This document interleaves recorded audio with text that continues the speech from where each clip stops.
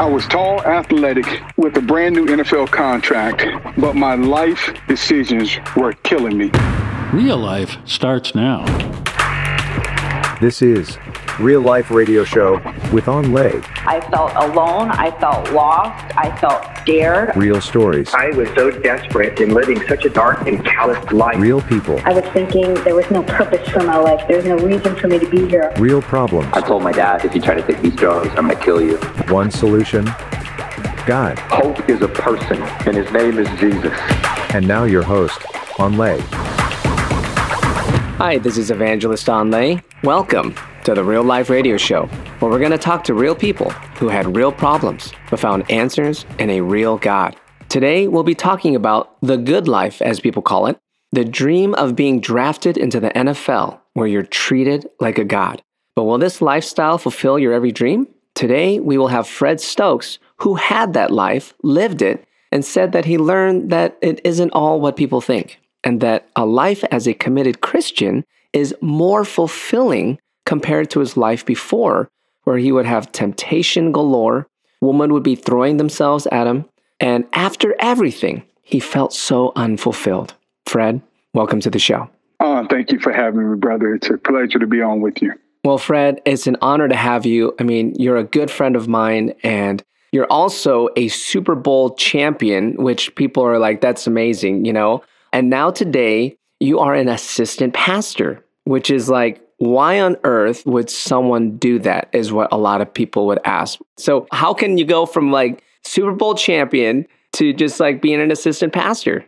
Well, actually, it's a long, short road. It's something that not the pastor part on, but I knew from years ago, even when I was small, that there was something that I was missing in my life. And I tried to fill it with a lot of different things. I mean, as they say, drugs, alcohol, rock and roll, the whole 9 yards. And it's almost a process of elimination, if you will. You know what I'm saying? Like, let me try this. Okay, I'll try drugs, see if that fulfills me. Nope, I'll try girls. Okay, I'll try sex, different things. And eventually, man, you just get tired of butting your head against the wall and you go, okay, what do you want from me? Wow. Well, Fred, tell me a little bit about your upbringing. I understand that you didn't come from the glam and fam life. You actually came from living in what you call the projects. Tell us the contrast compared to how you felt later being the main man in the NFL. Well, I was born to a 15-year-old girl. My mom was 14 years old when she got pregnant with me. Wow. Kind of the common thing, the boy meets girl, boy falls in love with girl, they have sex, whatever. Yeah. And then after the baby comes, it's all of a sudden like, I don't know who you are. And my dad was no different. I mean, his parents sent him to the military. My mom stayed back and raised a young boy by herself as a teenager initially. But there was more on. I always tell people that there's always a plan that's bigger than what we can see. Yeah. And I know people hear that all the time. Well, there's a plan. What plan?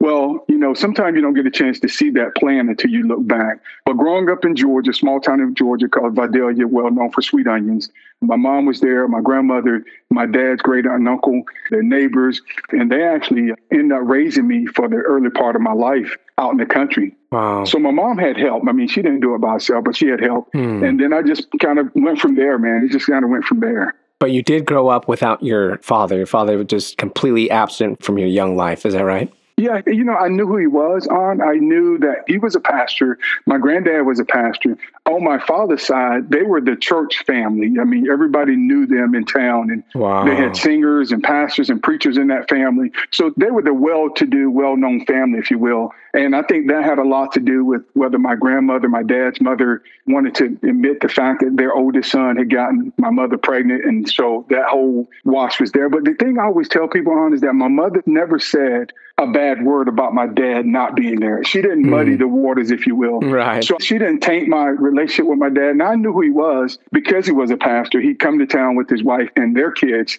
And every so often he'd see me at church or somewhere and go, how are you doing? That casual, generic stuff. How's you doing? How are your grades? Yada, yada, yada, yada. Yeah, gotcha. You know what I'm saying? Yeah. But I wasn't accepted in their family.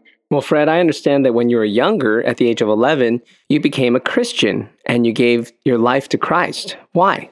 Well, I mentioned earlier that my dad's aunt and uncle, which was my great aunt and uncle, Uncle Jim and Aunt Georgia, came and really took me in and helped my mother raise me. They took me out into their home, which was farther out in the country. I mean, I used to tell people I lived in the country, and we spell it Kuntree, country.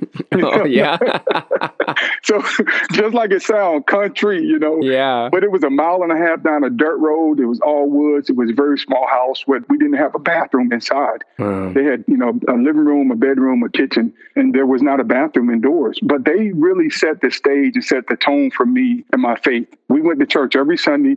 My great aunt would pray every single day. She would walk off by herself about the middle of the day and go somewhere and pray. Sometimes I would ride my tricycle or walk or throw rocks and go with her. But she set the tone for my faith. Interesting. And so by the time I was 11, I was at a church and I just heard the message on. And I mean, you hear messages all the time. I mean, I'm sure that people go to church every day or every week and you hear the message, but something happened that particular day. And it was like, okay, I hear a different voice. And it was a voice calling me, out, if you will. Wow. And I walked out in front of the church. I stood at the altar crying in tears, 12-year-old kid. And I'm crying and saying, God, I want to invite you into my heart. Wow. And I felt different. You know what I'm saying? I didn't get any taller. I didn't change skin color, but I felt different.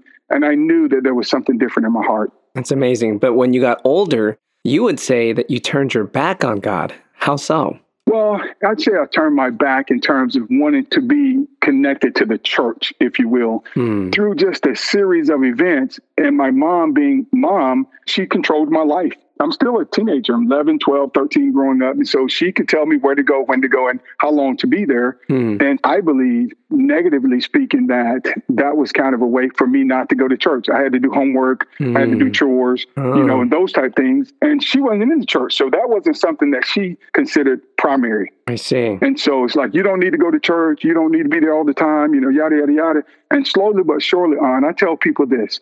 If you stand next to a fire, the closer you are to the fire, the more you can benefit from that fire. The farther you get away from that fire, the less effect it has on you. And that's what I was. When I was in the church, I was next to the fire. I was close to God. I felt this presence. And then just by not going and not going and not going and not going, my lifestyle changed. I began to talk differently. I dressed differently. I hung out with a different crowd. Almost like the concept on you hear the frog in the water. Yeah. When the water gets warmer, incrementally speaking, and the frog thinks he's in a jacuzzi.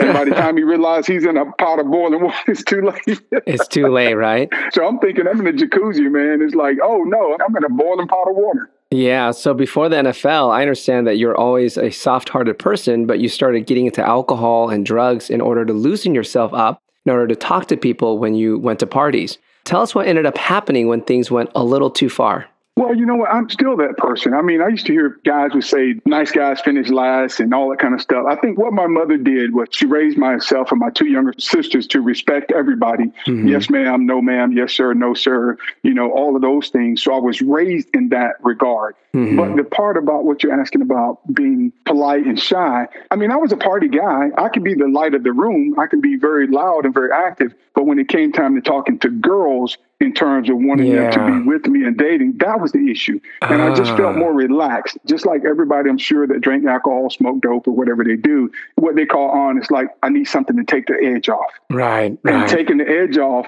became getting drunk and getting high. I see. Initially it started, I just need to take the edge off. Wow. And then it went from just taking the edge off to just being totally wasted. Wow. And then from being wasted, probably making poor decisions from there, relationally, being with girls, that kind of stuff. Because girls, especially as you're heading towards your NFL career, I mean, you did find yourself in those situations where people were throwing themselves at you quite a bit, correct? Well, I think what happens is it's amazing how people, not just girls, but people recognize status, titles, and positions. Yeah. Right? It's like there are some singers out there who I know don't look good. They're ugly. But because they can sing, girls are like, oh, I love him. He's awesome. Oh, yeah. I mean, so as you get up and you get into the ranks of either a title or funds and finances. And so I was a part of that clique. I was in a group that was a popular group in high school, a group of guys. I was very athletic. But yeah, man, it became something that I was looking for. And then it changed into something that I despised because